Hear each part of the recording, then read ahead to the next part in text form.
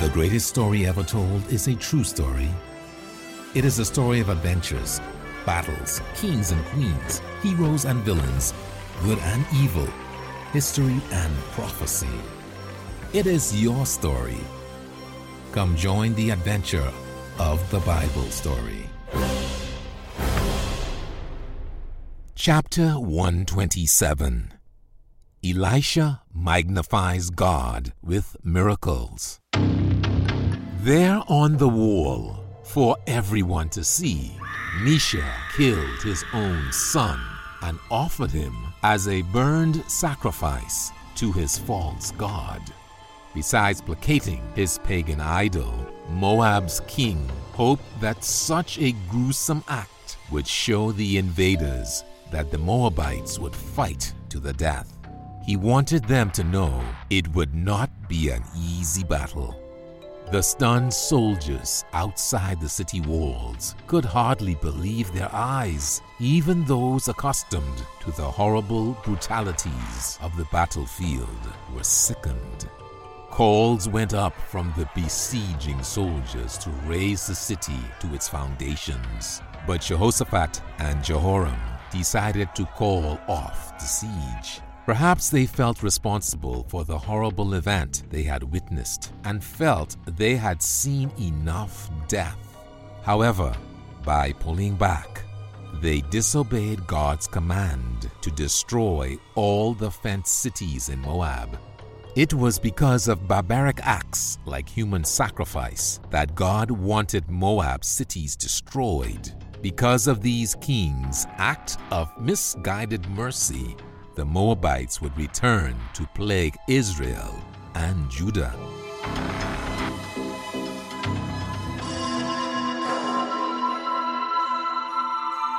After defeating the Moabites, the soldiers of Israel and Judah began their trek home. Elisha returned to Israel as well. One day, a widow whose husband had served under Elisha, probably at one of the schools Elijah had restored to prominence, came to him for advice. The Bible calls this woman's husband one of the sons of the prophets. This term was used to describe the many students who attended Elijah's schools. This woman's husband had been a loyal servant to Elisha. My husband borrowed money before he died, but we can't pay it back. Now our creditor is going to take my 2 sons from me to be his servants as payment. She cried. I don't know what to do, but I can't bear the thought of being apart from my children. Don't you have anything you could sell? Elisha asked. Nothing, the woman answered. I have sold everything of value. All I have left is 1 small pot of oil. After thinking a moment, Elisha turned to her. Go home and borrow as many pots as you can. Anything that doesn't leak. Go to all your neighbors. Ask everyone you can think of.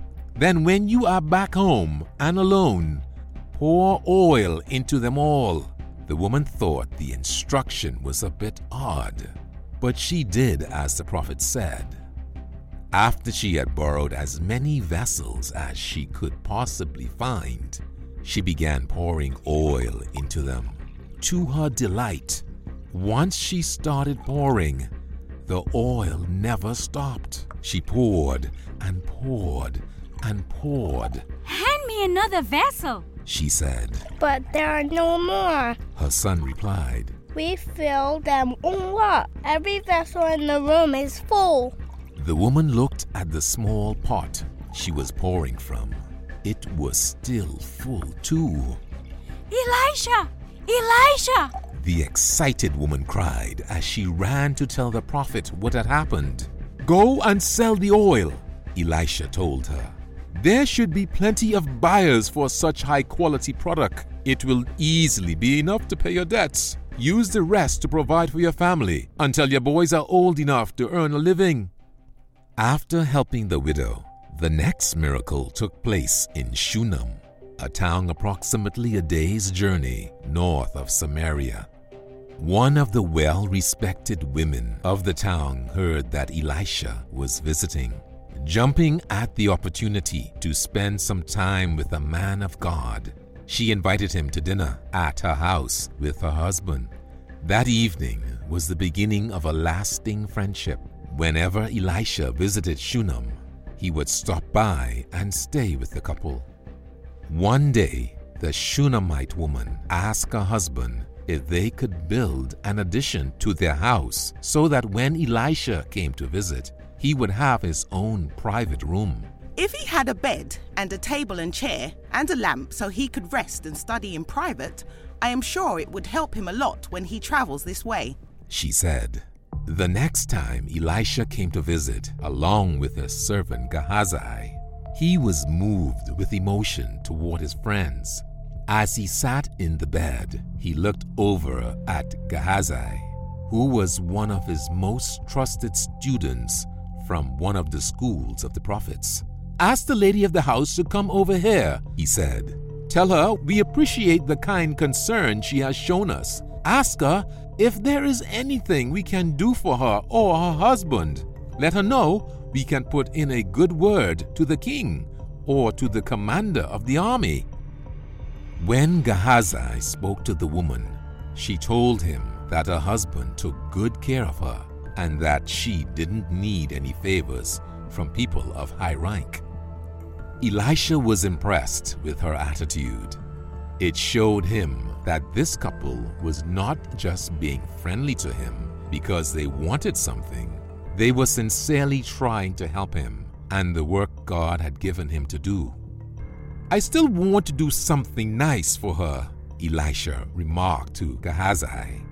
"I wonder what could be done. The thing she probably wants most is a child. She has never had one, and her husband is quite old." After thinking for a moment, Elisha asked Gehazi to call her back again. When she arrived, he said, "In less than a year, you will have a baby." The woman stared at Elisha. "No, my lord," she cried. "You are a man of God. You shouldn't deceive me and get my hopes up like that," she said in an unhappy tone. "I am not deceiving you," replied Elisha. "You will soon be nursing a baby." Sure enough, it wasn't long before the woman had a child. The woman was overjoyed at this miracle and truly appreciated what God had done for her and the concern and gratitude Elisha had shown her and her husband. She loved the boy, who grew up quickly. Soon, he was old enough to go out into the fields where his father was overseeing workers harvesting crops. On one particular day, it was very hot outside.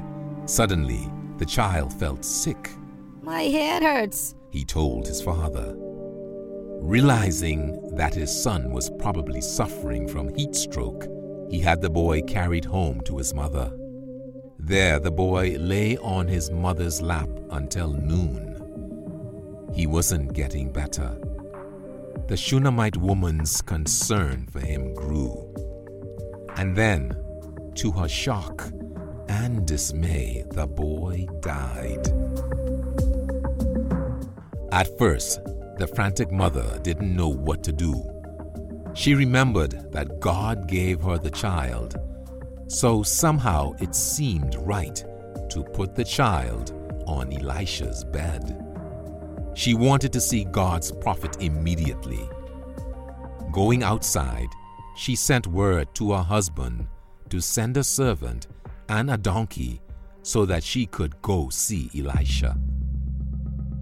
Not knowing that his son had died, the husband didn't understand why his wife wanted to suddenly see Elisha, especially since it wasn't a Sabbath or holy day, when it was customary for God's ministers to teach their followers. Nevertheless, the woman's husband did as his wife requested. Saddled on the donkey and with the young man leading it on foot, the woman left at once for Mount Carmel, where Elisha was staying. We must go quickly, she told the young man. The journey to the mountain seemed to last forever. All she could think about was finding Elisha. When she was yet a far way off, Elisha, who was high up on the mountain, spotted her. "The woman whose house we stay at in Shunem is coming," he told Gehazi. "I don't know why she would come here, unless something was wrong. Hurry down to meet her and ask if everything is well with her and her husband and boy." My husband and I are okay, she told Gehazi when he approached her.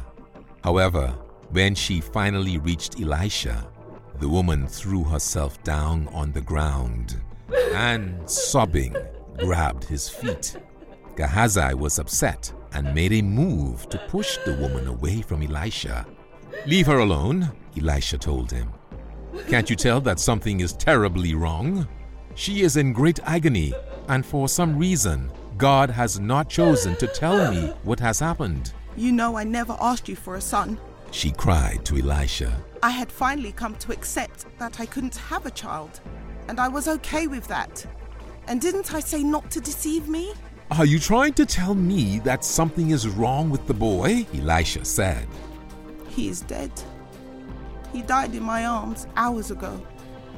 If I had known you had given him to me only to have him taken away at such a young age, I wish he would never have been born. Elisha turned to Gehazi. "Run to Shunem at once," he said. "Don't stop for anyone. Get to this woman's house as fast as you can. When you reach the boy, take my staff and place it on his face." Gehazi obediently set off to fulfill his master's command.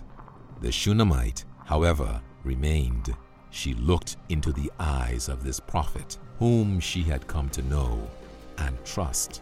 But Elisha, she said, please come. I won't leave until you come back with me.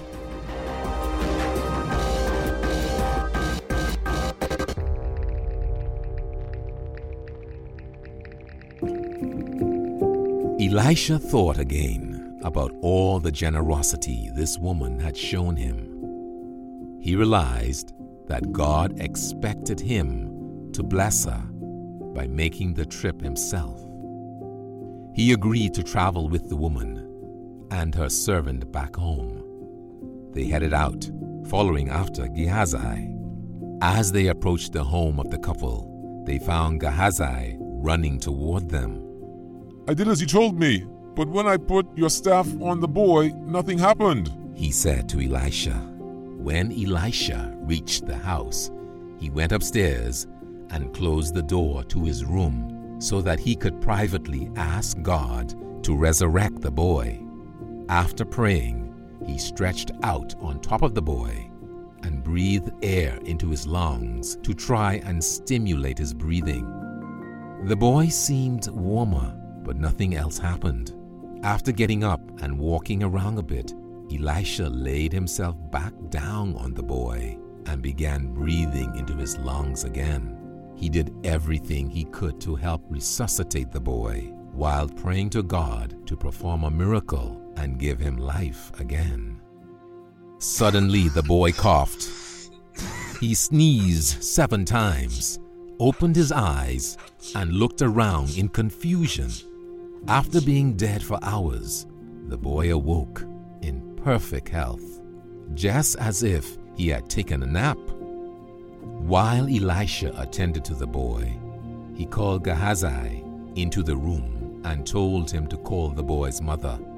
"Here is your son," the prophet said when she came in. "He will be just fine." The woman was so overcome with joy to see her boy alive that she fell down weeping on the floor. Finally, she stood and embraced her son, and then excitedly took him to go see his father.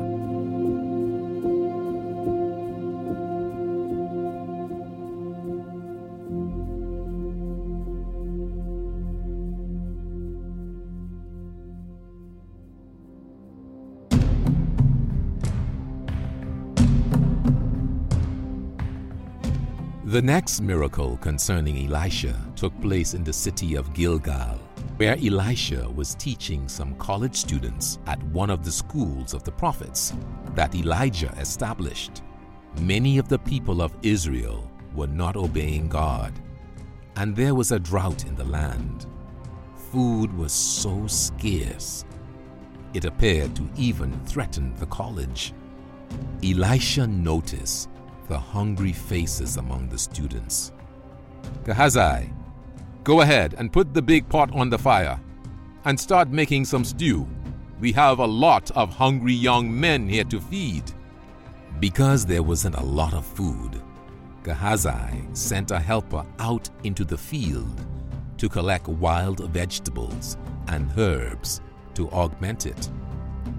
One of the helpers found some gourds that looked like tasty squashes. He chopped them up and put them into the pot. He didn't know that they were poisonous. Later, when it was time to eat, the stew was served. Suddenly, a man cried out, "Something tastes wrong! There is death in this stew!" Another said, "It's poisonous!" Elisha calmly inspected the vegetables in the pot. There might well be something wrong with it, he thought. But it would be a terrible shame to waste all this food. "Bring me some ground-up grain," he said. "Any kind will do." He then sprinkled the flour into the stew. "The stew is good to eat now," he said. "Go ahead and taste it. You will find it is quite good." The first person to try the stew the second time was a bit hesitant. But after his first mouthful, his face brightened. "This tastes fantastic," he said. "It's almost as if it is a completely different stew." This was a great miracle performed for these young people. God was helping build their faith. The drought conditions were making life difficult for people all over the nation, including those Elisha taught elsewhere. Later on, at another location, Elisha was speaking to an assembly of around 100 students, so the college was growing. As the day wore on, and he was inspired to address some additional topics, he realized that many of the young people were getting hungry, and nothing was prepared. Just then, a stranger arrived with an offering of 20 loaves of barley bread and vegetables. "This is exactly what we need," Elisha thought. "Give this food to the students," Elisha instructed his servant. "Are you serious?" his servant said. "This is barely enough for a small portion of the people. I could probably eat 2 loaves myself."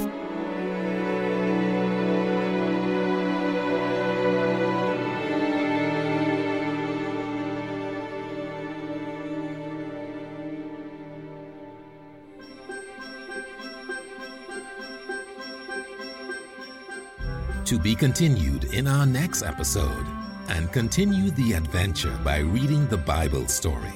Find it under the Resources tab at pcg.church.